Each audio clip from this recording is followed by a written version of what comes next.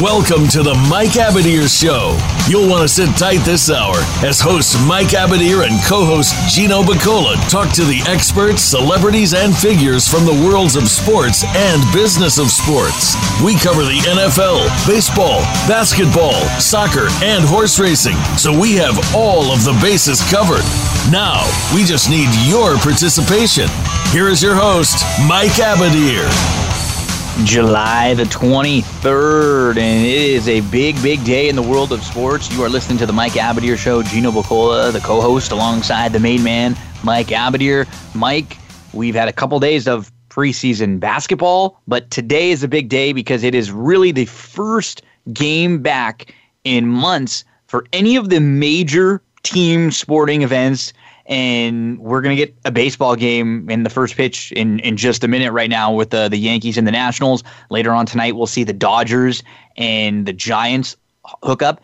But we were very excited for that. But we also have had a lot of news today, in particular, about these two teams, about two of the four teams that are playing on opening night. They are going to be having, players that are going to be major contributors to their team that won't be playing for a while. Yeah, I mean, first of all, it really hit me once I saw the teammates alongside the first and third base line for the opening day announcements of the players that this is opening day, that we finally have this thing back. And I have a psychological question for you, but I'll defer that for after I answer your question. There are, well, I guess your statement. Two big pieces of news came out today, and one is about Soto, arguably the best hitter on the Nationals, and the other about legendary Dodgers, future Hall of Fame pitcher Clayton Kershaw. Big blows for both of these teams. We've talked about it before, how when 60-game season, each game is so meaningful. So what do you think? I mean, just as a Dodger fan, we'll start there, and that's going to be the night game starting in about 3 hours and change here. That's not, losing him for a 10-day DL. Explain to us, what do you think that means for the Dodgers? Well, you don't like to see it right away in a situation like that, which is in a situation like this, which is going to be, we're playing a small season, 60 games in 66 days. So 1 week or 10 days could turn into 2 weeks or 3 weeks very easily. And we're not talking about a season when you're going to get the opportunity to make 30 starts. So the Dodgers, this is one thing that the Dodgers have, depth, but is it going to be worse having someone from the minor leagues, maybe a Santana or a Dustin May or a Gonsolin making a start instead of a Kershaw? Absolutely. You'd much rather have Kershaw there. And, I think Kershaw isn't the same Kershaw that he might have been 3 years ago. He's lost some luster on the fastball. He's lost a little bit of stuff here and there. We all know about his issues in the playoffs and things like that. But he's still, when you look at innings pitched, he's been a top 20 pitcher over the last few years. When you look at numbers, he's always still right around a top 10 pitcher, even though he's kind of set a bar very high for himself. So even when it feels like he struggles, he's still way better than most of the league. So this is a big blow for the Dodgers. And I think losing Soto for the Nationals is a huge blow because this is a team that's already lost Rendon. They had to get on a roll and things had to go really well for them. They're a team that's going to be heavily reliant on their pitching carrying them. So they need major production from Soto. And without him there, that's going to be a big, big hole in their lineup. Yeah, I don't think Eric Thames has the power stroke to be able to make up for all the production of Rendon. He's a fierce power hitter, of course, but he just doesn't, he's not as consistent. And his best year in the majors was a couple years ago with the Brewers when he came up from Korea. And I think his best days are probably behind him, a little bit older now. But tell us a little bit about the big redhead. 6'6", I think 185 pounds. He's legit. He came up for a little bit last year, right? Yeah, what did you see out of him? What's the book on him? He was a little more raw last year. The two kids that were pitching a lot last year were Gonsolin and May. And Gonsolin is more of a ready right now type of pitcher. He's probably projects a lot more towards the back end of the rotation. May was projecting as someone that could be a top 3 starter in rotations. He was one of these pitchers that's sort of been on the untouchables list for the Dodgers the last few years. He's been one of their top tier prospects. He really has it all. He's got He multiple pitches. He can mix it up. He's very, very good. So he's no slouch bringing him up. And the only reason why he wasn't up initially, I think they just sent Gonsolin and May down because they're going to be rotating pitchers and kind of bringing them in and out throughout the year. So I had a question, by the way, from a big Giants fan up north who was asking me, why would the Dodgers bring up somebody that, they've left off temporarily to start opening day and not just move up the entire pitching staff, go start with the number 2 today, number 3 tomorrow, so on and so forth. And I think the answer for that is just simply that these guys, these pitchers are creatures of habit. They're on a schedule. They're all set. They've they've already probably done, they'll do their really heavy workload maybe 4 days prior to a pitching day. It's a day on, day off thing. Yeah, so you can't really disrupt that. So that's kind of the reason for that. And, even though, like you're saying, Gonsolin might be the better option, obviously, now, I don't know. Maybe it does. It's May down the line. line. Also matches up well against the Giants, perhaps. Yeah, he's got the most upside, and I think May should have gotten a lot out of last year. He's going to continue to really progress, and I expect a lot from him this year when he fills in here and there. The one guy for the Dodgers I think is going to have a really big year is Julio Urias. So yeah, I think they were better off just you bring one person up, and that way only one game you're sort of off schedule instead of being off schedule every game. Right? Exactly right. Having to move everyone up and kind of throw things a little bit off. So you'd rather do it one game, and it might have been that May. I think what the game plan was that May was going to probably be called up in a few days anyways to pitch to maybe have to back end the Buehler game. Something that you and I spoke about when we did our full-on Major League Baseball preview on That's What G said was that Walker Buehler has had a tough offseason. He may not be cranked up.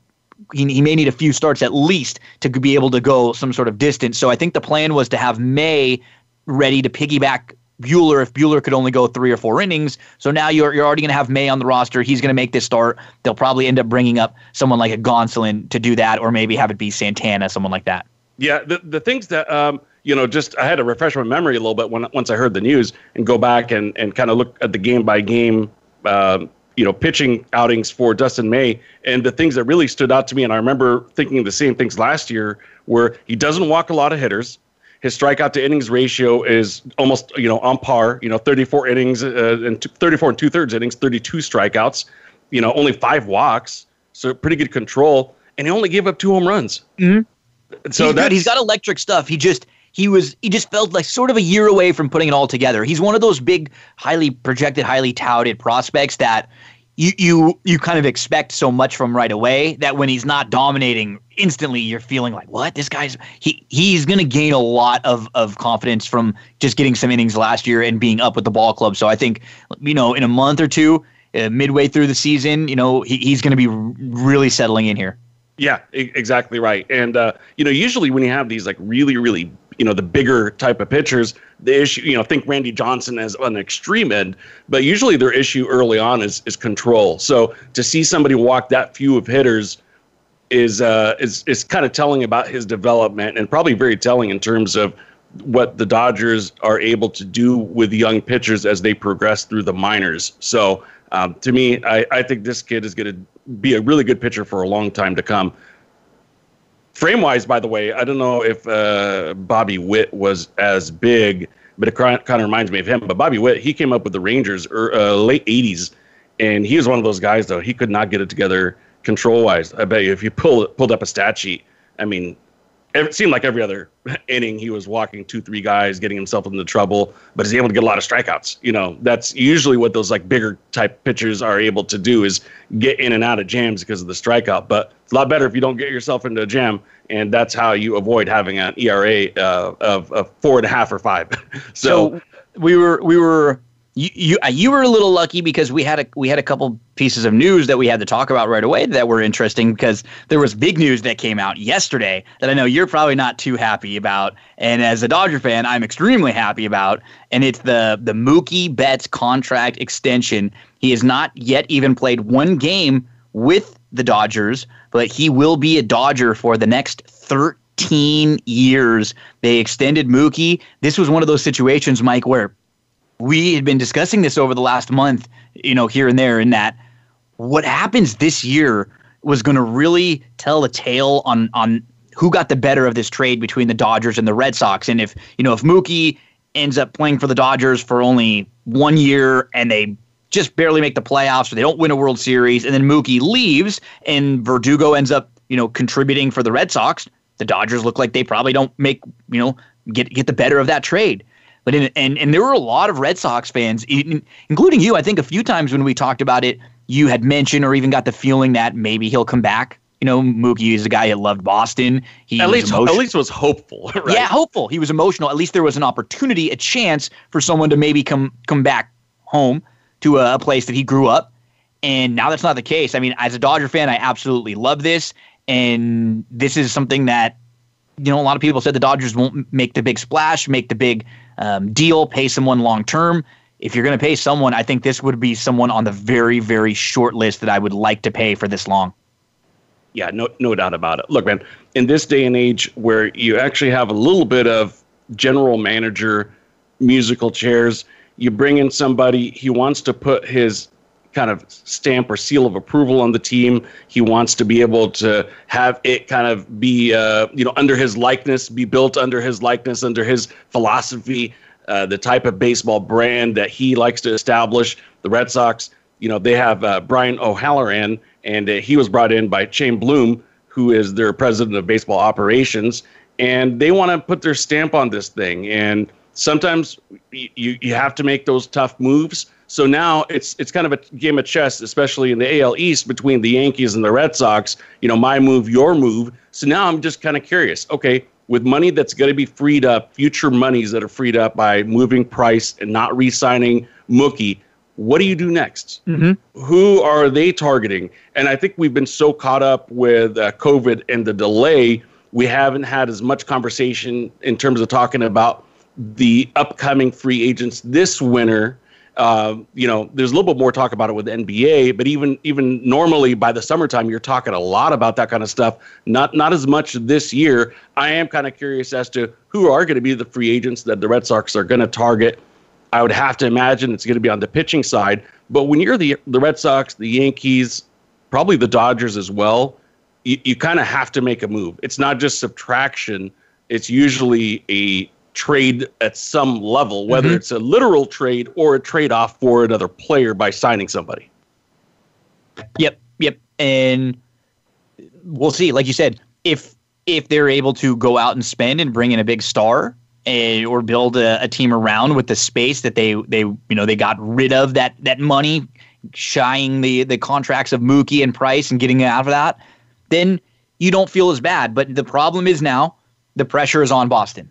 And the pressure is on the front office of Boston to make a move that is going to make the fans feel, at the very least, like they got sort of a replacement, or we understand what they're doing with the money. That's when we get frustrated as fans. It's not when players walk or we have to make a trade. We know those things happen here and there. It's when we feel like we're not trying.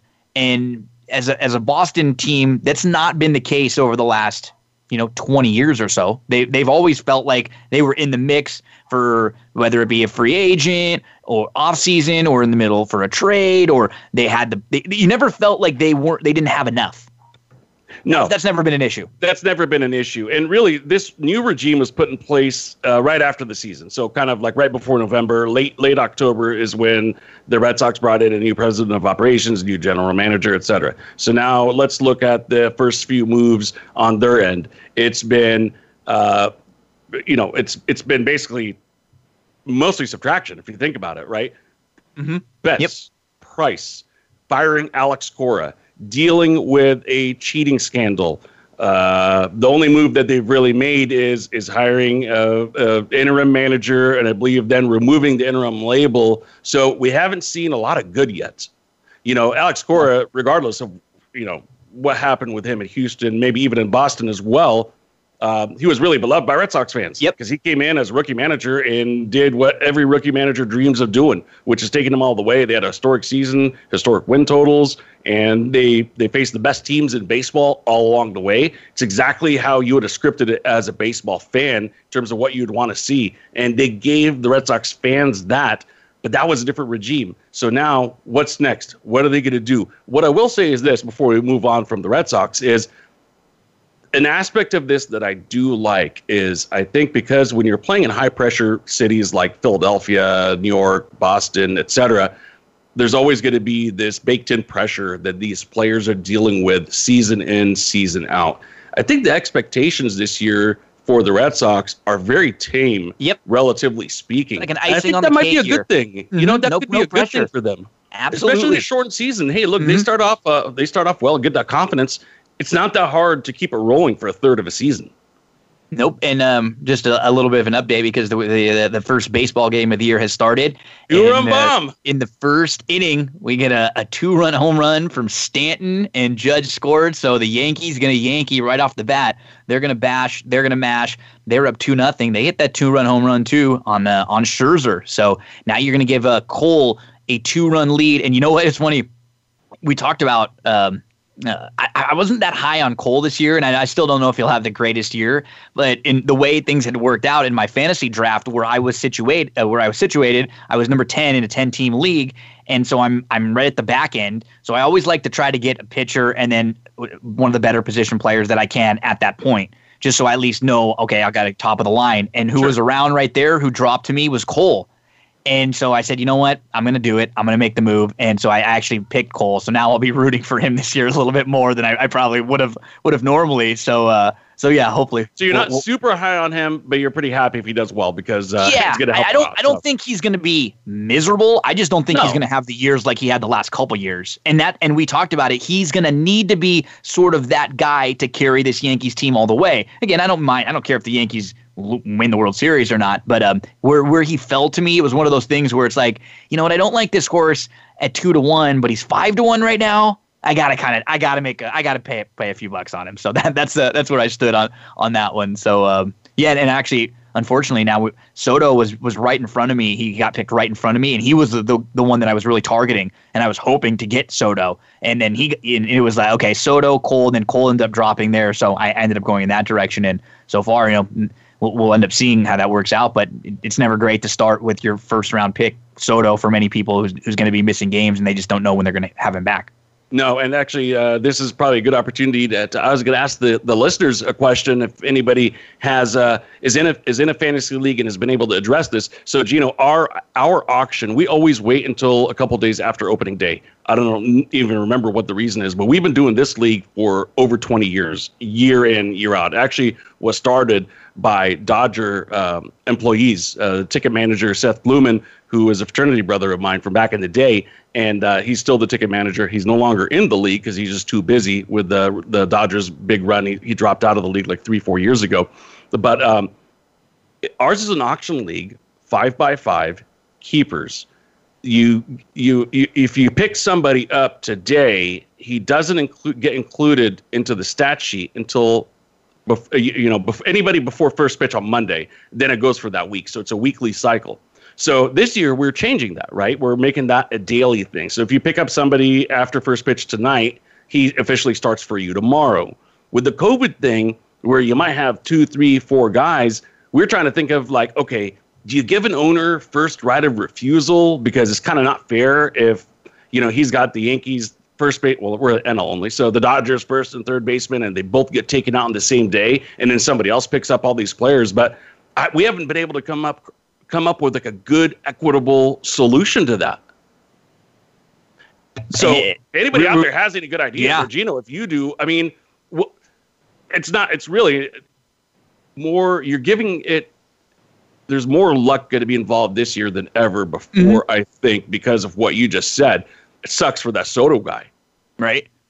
Terrible. Now, what if you lose a Soto and Scherzer on the same day? And is there any way to equalize that a little bit from a fantasy league perspective? I wonder if we might add an extra IL spot and an extra injury list spot and just give people another, like an opportunity to not have to drop that player and keep them, and it doesn't hurt you as much. But yeah. And then so in other words, you have somebody, he doesn't go against the stat sheet, or doesn't go for the stat sheet, doesn't go against, it's just neutral, but then you could activate him at any time. So it's almost like anticipating in advance. Exactly.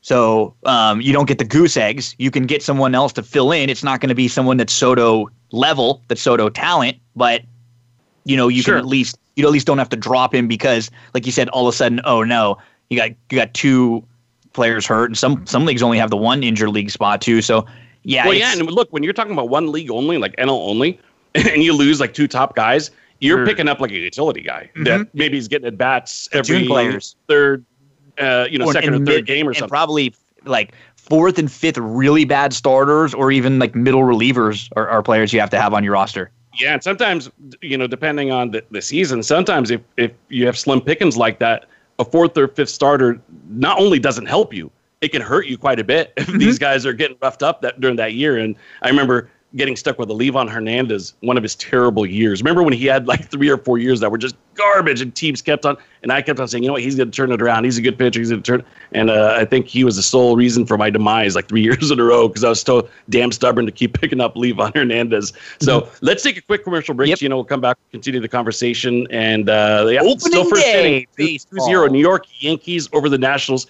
A huge smile on my face just saying that, and we're seeing Cole for the first time, first inning pitching right now. We'll be back with an update after this.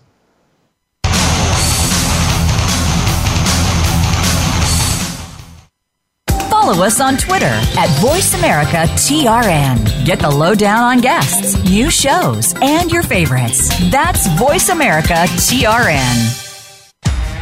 Want to play the ponies and win? At Winning Ponies, we go inside and behind the scenes with the top jockeys, trainers, and handicappers. The Winning Ponies radio show with John Englehart, racing's regular guy, is the perfect complement to the Winning Ponies handicapping website. Catch us live every Thursday at 8 p.m. Eastern, 5 p.m. Pacific on the Voice America Variety Channel. Win prizes just for calling in. Have we got a high-energy, all-access sports show for you? It's Outside the Huddle, starring Lemont Williams. Each week, join Lemont as he takes callers, discusses the week's top stories in the world of sports, and sits down with active and former players to discuss their transition from sports to business. Outside the Huddle is a great resource for players making career transitions both on and off the field. Tune in Wednesdays at 8 p.m. Eastern, 7 Central, and 5 Pacific for Outside the Huddle on the Voice America Sports Channel. Stimulating talk gets those synapses in the brain firing really fast. All the time. The #1 internet talk station where your opinion counts. VoiceAmerica.com.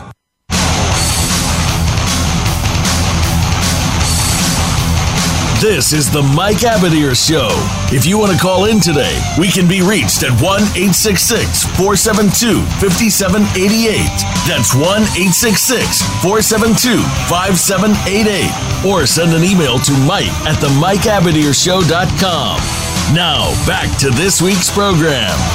Back here for segment 2 on the Mike Abadir Show. Opening day in baseball. 2 games for us tonight. We've got one of them already underway. Yankees up 2-0 on the Nationals in the first inning. I'm actually watching the Lakers preseason game off to the side on my other TV, so I've got the screen-to-screen action going as we record. It feels like the show that we did in the Treasure Island when we were doing NCAA tournament a couple years ago, where we had all the noise in the background and watching all the games as they were going live. It's fun, and even though it's just a preseason game for the Lakers, it's great to see them back out on the court. I was watching the Clippers. They had their first preseason game yesterday, so we've had 2 days worth of basketball games now. We've had baseball games starting, and fingers crossed, Mike, because like we said, it's not an easy road to get here, but it's nice that both places have started and got underway. And in particular with basketball, the way that they're set up now in their bubble, they tested their 300 plus players most recently and got 0 positive test back, which is great news because that shows you that the bubble is working, that people that came there positive have gotten clear, and that they're not getting positive in the situation where they're all able to monitor everything that's going on. Yeah, that's very good news, and I think some of the, I don't want to say preaching about good habits and where to go and where not to go is maybe being effective. I really, really think, and this is kind of a harsh way of saying it, but I know that a few players anonymously have said this. I've been told this on many occasions over the last couple of months, but it really is about, and there's no other way to put it, taming the desire for a lot of hoes is exactly how it was put to me. I hope my teammates can tame that desire, because let's face it, man, a lot of these guys cycle a lot of them in and out. I think one of the MLB players, if I could pull it up while we're talking, I'll tell you exactly who it was. I don't know if he put his name behind it or not, but he said, my only concern are horny teammates. So it's now been put in a variety of different ways. The onus less on the female there and more on the guy. I guess either way, it's on the guy, right? So I think that's a big issue, though. You know, it's a long season. You want companionship. You want friendship. You can't just be robotic and go to the cafeteria and come back up and do the same thing over and over again. Some guys, I think, are more able to be satisfied with, playing their video games and just focusing on the next game. Some guys are super professional about it. And that doesn't mean that the ones who aren't professional, it just means that they're just different people. We're all different human beings and have, different wants and needs and desires and ability to focus on things, or, some have less attention span. I mean, these are real people, guys. These are real human beings who, on any given month, can stay on course and then slip at any point, because we're human beings. So that's kind of the big challenge with this. What's nice about it is, at least for where the NBA is concerned, the teams that are going to be around there the longest are the teams that you feel like are going to be the most focused because they're playing for a title. So what's cool is that in 2 weeks, you're going to have 8 teams that are going to be leaving already. And then in another week and a half, you're going to have another 8 teams that are gone. So they're going to be able to, in a month, really cut their numbers. And I think a lot of the players that might not have been as motivated to be there, we've talked about this too, players that were on teams that really don't have an opportunity to win, whether it's you're worried about the COVID stuff, whether it's you don't want to leave your family, whether it's, hey, you're a single guy and you've got other stuff and you just don't want to be in this kind of a situation in a bubble on a team where you don't feel the need to go all in for it. Whatever the reason may be, hopefully a lot of those players will be on the teams that get weeded out quickly, so they won't have to necessarily be stuck in there the whole time with everyone else. So I'm hoping that as basketball, they got it started, it looks good. Now for them, there's not going to be a situation where they're bringing more players in. So fingers crossed, that's a good one. And baseball has gotten a lot better too with, the first week when we were hearing about the testing stuff. I mean, it was just all over the place, from tests not getting sent in, them taking too long, not knowing about results, players having to literally just wait a few days before they did anything because they didn't want to come around if they had it or not. So they've seemingly cleaned things up a lot over the last week, Mike. It's the one league that we felt the most confident of, like a month ago, where football is not in the best of spots right now. No, football really isn't, and there are a lot of different reasons for that, but most importantly, the NFL really just has not, in my opinion, done what they've needed to do to make sure that the players feel secure in the protocols. And if you're not able to get the players to feel good about the situation, you're going to be off to a very rocky start. We'll see if they could kind of keep it all together. I think that they will be able to. It's the NFL. They'll find a way, but we're just a couple of days now from camp starting, and I'm not sure that the players feel any more confident about it than they did 3 weeks ago, and that's not good. That's not good at all. No, and we've seen there over the last couple of days, some of the major big-name players have all been voicing their opinion on social media, and you could tell when that happens and that it's planned. The players are getting together talking about, hey, we need to post this right now. We need to have some of our big names, players who have some of the biggest followers and that are going to get really noticed by doing this. And we need to have all of them. It was like not an attack, but like an orchestrated plan of boom, boom, boom, boom, boom. All these different players posting on Twitter and Instagram saying, we're scared. We're nervous. They're telling, we want to play, but we don't have anything right now that we're getting, reasons, stuff like you said, that are going to make us feel safe. So it's like where we felt baseball was not long ago. It's starting to get to that point with the NFL, and that's not, as fans of sports in general, and honestly, love baseball, love basketball. And whether you're a fan of each of those sports individually, personally, the honest to God truth is right now, as far as ratings in this country, as far as people noticing, as far as people caring, as far as people wanting to talk about stuff, football is king. Football's been king for a decade now, and maybe even a little more than a decade, maybe 15 years or so, 20 years. And that's just the truth. So a year with no football would be really devastating when it started to feel like things are on the way back. Yeah, and look, I'm just gonna pull up. I usually don't do this, but I have an email here from DeMaurice Smith and J.C. Treader, and I'm talking about the president of the union and the president on the players' side as well. They co-signed off on an email to the agents, and this is how it starts. We continue to negotiate with NFL owners over health protocols, contract protections, and salary cap issues. We continue. That's the first words. Those are the first words. We continue. We are July 23rd, Gino. There should be no continuing. Yeah. It should be done. We've settled on these issues. And this email should have been June 1st, June 15th, July 1st, not July 23rd, as to we continue. It goes on to talk about, we're working on blah, blah, blah, implement the safest standards for our men. As you've heard, there will not be a preseason game. So that, to me, Gino, means they couldn't figure it out to be able to do a preseason game. Mm-hmm. So if you can't figure it out to put together a preseason game, what's the difference for a regular season game? Why is it going to be different? Right. There's buying time. And this is what we saw baseball doing too. I think football wants to get, I don't know, maybe, I honestly don't know what the buying time is doing for them, what they're trying to gain some information by watching how some of the other sports do it. I don't know. I think that's a part of it. Yeah.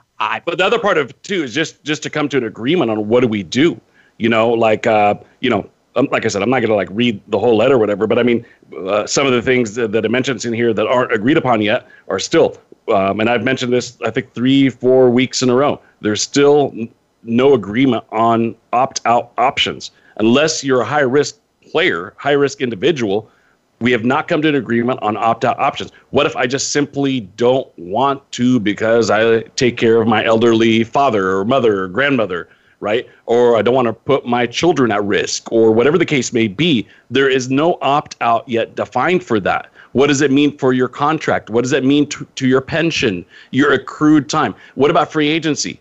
Do you lose a year before, if you're supposed to be a free agent in 2024, will that mean you're not a free agent until 2025? I mean, these are hugely important issues for every single player and his place in the NFL.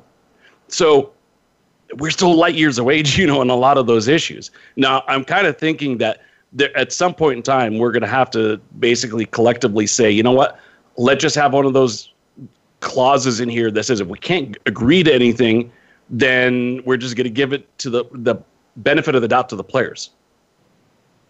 I think that's going to be the only way to do so if you're up against the clock is, hey, look, owners, if you guys can't agree on what to do, then any situation, you give the benefit of the doubt to the player. So he does not lose a year towards free agency. He doesn't lose what they call an accrued season. That's the NFL language for it, contractually speaking. So you don't lose an accrued season. It's as if even if you opt out, you're going to have another season under your belt to qualify you for all of the benefits that you get for somebody that's been in the league for more than either 3 accrued seasons, 4 accrued seasons, so on and so forth. So there's a lot of issues. I think this is probably somewhat of a boring subject matter, but I did want to mention it at least. That way when people see tweets from Adam Schefter and insiders, and when things like this are mentioned, that people at least have an idea as to what it is exactly that they're talking about, what it is that they're fighting about. Because I think, and maybe fighting isn't the right word, but negotiating heated at times. And unfortunately, that hasn't been kind of conveyed to the media that much. They've kind of tried to keep as much of it in-house. But like you mentioned, there's some tweets that have gone around letting people know kind of a little bit of dissatisfaction with what's going on.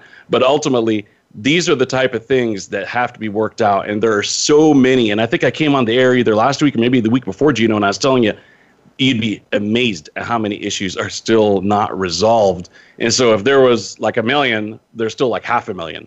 It's there's some progress. I'm not going to say there's none, but and a lot of those 500,000 are pretty important issues. So that's kind of the deal NFL wise. So keep our fingers crossed, see what happens, man. But yeah, it's kind of a long road to go. Let's put it to that way. And that doesn't even mention things like the Governor Cuomo quarantine for 14 days in New York. Mm-hmm. We were talking about that on That's What G Said for baseball, and a little bit for NFL as well, in terms of, if you have a 14-day quarantine, how does that affect road teams? So you're going to have to negotiate those things out, not between the owners, but now between local level, state, and municipal officials. So it's tough sledding, man. It's tough sledding, and obviously all this stuff costs money, and you're going to have to create different task forces and take people's attention away from other stuff. It's exhausting, even me sharing the little that I know about it. You know what I mean? So I kind of want to shift to a different topic, though, Gino. Yeah, shift. I want to talk a little bit about LeBron James. And I know we got a commercial break in a couple of minutes, but I want to give you some of my thoughts. I kind of found it interesting because you remember how with Michael Jordan, the kind of the famous story was when reporters were kind of getting on him a little bit about why he does not engage himself in social issues, mm-hmm. issues involving the black community and issues involving other things that maybe society may be talking about, debating, or looking for change on. And his response was specific to a little bit more of a political question, and he replied with, well, Republicans buy sneakers too, right? And it was kind of ha-ha, but it really gave some insight into the type of guy he is. He doesn't want to offend anybody, and he doesn't want to take sides. And, it's not that he doesn't feel it's his place to do so, it's that he's got a brand to protect. Mm-hmm. LeBron James has been a little bit different than that. Yep. Mm-hmm. Right? And I think especially since maybe the Trayvon Martin situation. Yeah, right? That was probably one of the big ones. Yeah, I think that's probably like a dividing line, pre-Trayvon, post-Trayvon, in terms of what we saw out of LeBron. Made a little bit more effort, and then we saw him in 2015 up on the stage there with Dwayne Wade, with Chris Paul. There was a fourth, I don't remember right now, but they were on the stage of the ESPYs, and they gave kind of a unified approach speech, that type of thing. What we heard a week or two ago, though, was that, and it's surprising to me, I wonder what your take on it is that he wasn't going to have any kind of a BLM or any other societal issue type message on his jersey. He was just going to go with James. Yeah.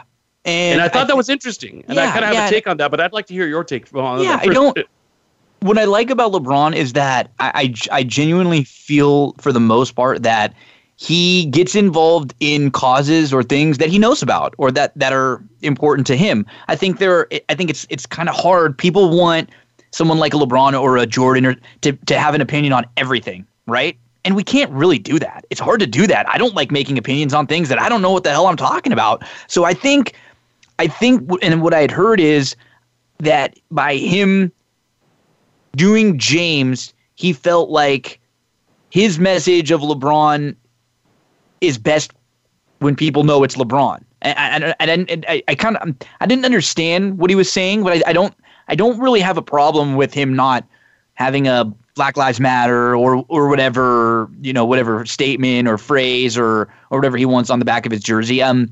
He does enough to me by actions, and whether you agree with some of the things he does politically or not, or some of the stances that he takes, he does have stances and he does have takes. So I don't really fault him for that.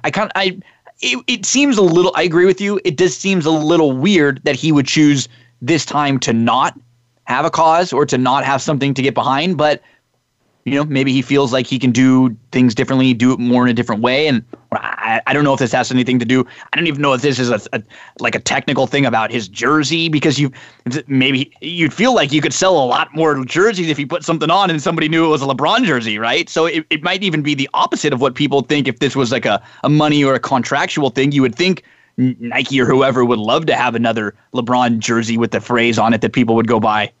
Yeah, no, you're absolutely right there. I think, and we're up against a commercial break, so maybe I should save some of this until afterwards. But you mentioned something interesting, which is that he typically will speak about things that he either knows about or is passionate about. I think it's the former that got him a little bit into trouble, which is potentially led to this, which is, do you remember when he kind of got into it regarding with the China stuff with Darren? The China stuff with Morey a little bit, yeah. It was the Darren Morey, yeah. Right. So with the Morey thing, I think that was an area that he really didn't know what he was talking about, and he jumped into it. And it's probably one of the rare times that he jumps in on an issue that he is not that familiar with. And I think he got a lot of blowback from that situation. That's probably very safe. That's probably fair. Yeah. Yeah, and I think because you would think that if any time he was going to engage with something like this, it would be now. Mm-hmm. And I think it kind of went back to, I should revert back to the Jordan way. I got a huge brand to protect. I only have more downside than upside. I think this is one of those things where he's like, you know what? Maybe in this situation, there are enough other people to be able to pick up the slack on the messaging. Mm-hmm. And if there is a percentage of the population out there that views us as just athletes and shut up and play basketball, maybe this is the time right now to, kind of exercise that opportunity to just shut up and play basketball to protect my brand more than anything else. Because like I said, he's got a whole league of other guys, white guys, black guys, and maybe all over the place that are doing it anyway. So what's one more person? When LeBron does something, it becomes more than that message of it, right? It becomes LeBron doing it. Exactly. And then maybe that was what he's thinking in his head, is that, if I do, it becomes more about LeBron than it does become about Black Lives Matter or whatever message you wanted to put out there. So maybe he felt like it just like you said, other people, it'll be more of an impact coming from others than it will from LeBron, because the story then becomes about LeBron. Exactly right. And I think the last point I'm going to make is that this, I believe, is maybe also a part of us seeing the professional LeBron, which is we got a short time to be able to accomplish a mission. We want to fulfill this mission. I don't want to be a distraction. I don't want to be distracted. I don't want to have to answer a lot of questions, have my teammates get asked questions, answer a lot of questions. Why did LeBron do this? Why did he choose that? Why didn't he do this? Do you guys think that you guys forget all that? I'm just going to keep it LeBron James, stick to winning titles. And in off season, if I want to re-engage, I can do so after the mission is accomplished. So, Gino, it's Yankees 2, Washington 1. We just saw an Adam Eaton home run off of Cole, and that is after the bottom of the second. So heading into the third inning, I believe. Stay with us. We'll be right back with more.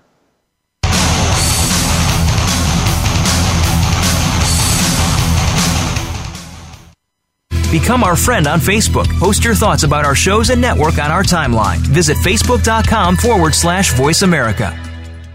Racers and Rental Cars is the program for wannabe pro racers and those interested in the racing profession and automotive industry. Join hosts Cameron Ferre and Don O'Neill as they take you behind the scenes with previews and review for race day. It's about the business as well as the fun. We've got the scoop, the guests, the discussion, and the WTF moments. All you need to do is bring your ears. Racers and Rental Cars heard every Saturday at 10 a.m. Pacific Time, 1 p.m. Eastern, right here on the Voice America Variety Channel. Sports continues to grow and evolve to ever-increasing prominence in today's society. On All Around Sports, host John Inglesby will connect with the leading newsmakers from the sports world, including players, owners, and fellow sports journalists, discussing the top news and events that are relevant to sports today. John will also report from and offer his experience of the world's top sports events. Tune into All Around Sports with John Inglesby, Mondays at noon Eastern Time, 9 a.m. Pacific, on the Voice America Variety Channel. Streaming live, the leader in Internet talk radio, voiceamerica.com.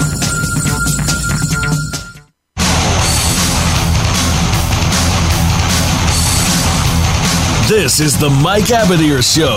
If you want to call in today, we can be reached at 1-866-472-5788. That's 1-866-472-5788. Or send an email to mike@themikeabadirshow.com. Now, back to this week's program. Closing segment here on the Mike Abadir Show, opening day of the baseball season, and we've been bouncing all over the place, talking a little bit of basketball there. We were just talking LeBron a little bit before the commercial break, and yeah, there's a couple different reasons why we were even talking about more during the commercial break, but it it could be that LeBron is conflicted himself on certain issues. It could be that he's been told maybe like you said, maybe just don't speak out on an issue for a year or two or a little while. Just take your time and make sure you really believe it on something before you go into it. Or maybe he's got that focus right now with the blinkers on going, okay, we've got 8 games left right now, and then we're going to be the number 1 seed. And this is going to be the best opportunity that I have in the rest of my career to win an NBA title. I have to make this count. It could be a combination of all those things. Could be a combination of things. And like I was just telling you during the break, there's people need to realize that, of course, LeBron James feels that every single black life is important. Every human life is important. I don't doubt for one second that he believes that 100%, as should really any human being. But there is an organization, an actual organization called Black Lives Matter, and it's very tied to a political organization, the Democratic Party. So there could be an element of it as well, which is I don't want to have to, it's kind of like Jordan said, Republicans buy sneakers too. They buy shoes as well. So why alienate, potentially half of the pool of buyers, of consumers, of watchers of ball games? And I think it just comes down to that, which is, I can be a very strong advocate without having to have political leanings. So maybe it's just as simple as that, Gino. Yeah, you're right. And there are many different reasons, and who knows? We'll find out. I don't feel bothered by it, but it is something to point out, and I'm glad you. No, I don't. I'm not bothered by it at all. Yeah. Look, I really feel that people have a right to have opinions. People have a right to have political affiliations if they choose to keep that matter private if they choose to. There was a day before in the past, where people said, just don't talk about religion, God or politics, and stay clear of those and you'll be okay. And it seems like now we've gone out of our way as society to not just talk about all those things, but to rip one another for it in a time where we just need to hear each other out and be more understanding and be more respectful of each other's opinions. And we've kind of lost sight of that as a society. And, I'm not a psychologist and I'm not a sociologist. I've got some theories as to why. But, we've talked about it a lot recently, especially without games going on, is that there is this big intersection between sports and society and societal issues and vital issues. And, maybe when the games are back in full swing, there's maybe a little bit less of that. I kind of hope so, because I think there's a lot of social issue fatigue, political fatigue that's out there. But also, look, it's an election year too. So, of course, there's going to be a lot more of that. It's going to ramp up a lot until November. And then, hopefully for the next 4 years, I'll tell you what, half the people are going to be pissed, come November 5th or whatever. Yeah, this is a different time too, man. Either way, I can't recall a time where people were so aggressive and so divisive on one side or the other. It was generally, you never felt like one group or the other would be devastated the way they would be this year if it goes one side or the other. Yeah, that it's a little. It's almost so much so, by the way, that somebody asked me what's a solution, and I said, look, there is no solution. No. However, if you want a second place answer, number one is there's no solution. The second place answer might be something along the lines of, you know what, moving forward, you have a Republican president, a Democratic VP this year. 4 years from now, you flip them around and you have a Democrat that's president, a Republican that's a VP, and you have to work together. Sorry, guys. You guys are now on the same team. And you keep flip-flopping them until you come up with a better system. Otherwise, we're heading towards a collision course to civil war or something, because I just don't see anything coming together otherwise. It feel it's going the wrong way. Yeah, it is. And by the way, just so you know where I got that idea from, that's actually kind of what happens in some other places. Some countries have like a prime minister, and, like the UK has a prime minister, for example. A lot of countries have prime ministers. Canada with Trudeau has prime minister. So in Lebanon, in the Middle East, you have a lot of big religious tensions. So what they do over there is you have, and don't quote me as to which position is held by who, but it's like the president is a Christian, the prime minister is a Muslim, somebody else is something else, and those three, I don't think it's Jewish. I think it's another faith that's kind of more specific to Lebanon, like Maronites or something. And those three kind of make up the heads of the government. And I was reading that. I'm like, that's kind of interesting. You can never say you don't have representation. I guess maybe if you're from a really tiny faith or something, you might be like, hey, what about us? There's always going to be the what about us. But this is probably about as off sports as we've ever gotten here. But I guess the point is you have to find ways to try to satisfy masses, and because it's impossible to satisfy everybody. Yeah, it's exhausting, honestly, to think about it and to talk about everything. Yeah. And there's one thing we all know: where you stand, you can't possibly look at things right now and think that it's going well. No, or it's what's happening is good.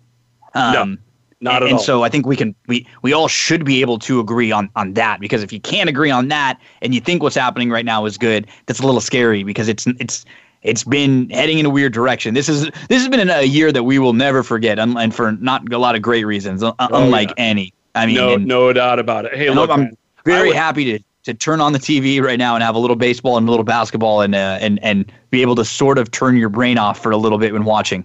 Exactly. Nice piece of hitting here by Aaron Judge as well.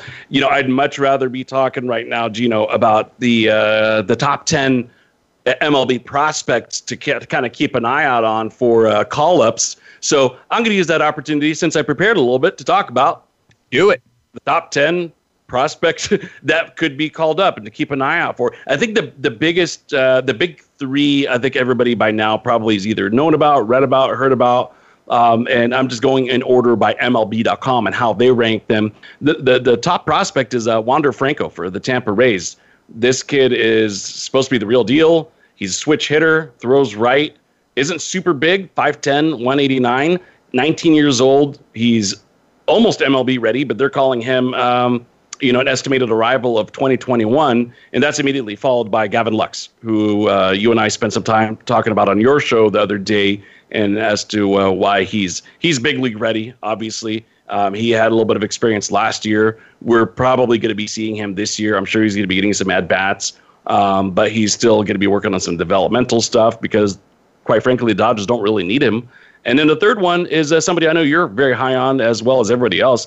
I think he might be the best of the three that I mentioned, and that's Luis Robert with the Chicago White Sox outfielder. He's a stud. Really, really good. Guy can mash, man. Exactly. So, it's kind of funny is and I hadn't looked far beyond the top like 6 or 7. There was a Rutschman from the Orioles is after that, and that's the catcher. Mackenzie Gore from the Padres. Joe Adell here with the Angels, who I've kind of been following for a long time and like a lot. So I didn't get to like 7, 8, 9, and 10 when I was even doing my reading. I didn't have an opportunity to. And guess who I see in number 10?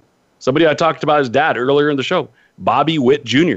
How about that, huh? So he's coming up as a shortstop with the Royals, and if he has an arm like his dad, he's going to be a pretty damn good shortstop, at least from the arm strength perspective. So he was the wild pitcher I was telling you about from the 80s of the Rangers, and so he's a prospect with the shortstop prospect for the Royals. So those are just some quick names I wanted to kind of mention as we start the season, especially if you're in a keeper league or have an opportunity to be able to stash one of those guys.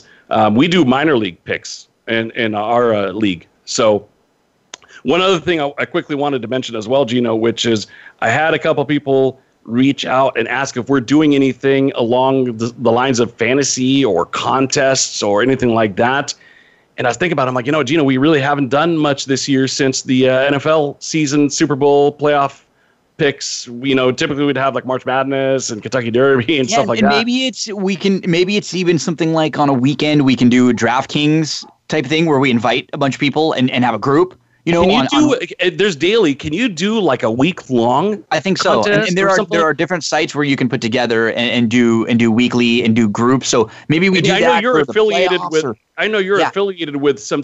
Why don't we take a look at that? We'll get back to people. It's a good idea. I actually had multiple people ask me about this, so we'll see what we can do because we're pretty much out of time right now. But I did want to address that because I figured that we have some people listening that are kind of waiting for an announcement or something like that, because I did write those guys back on a direct message on Twitter that I'd take a look at it and see what's up. So, Gino, that's all the time we have.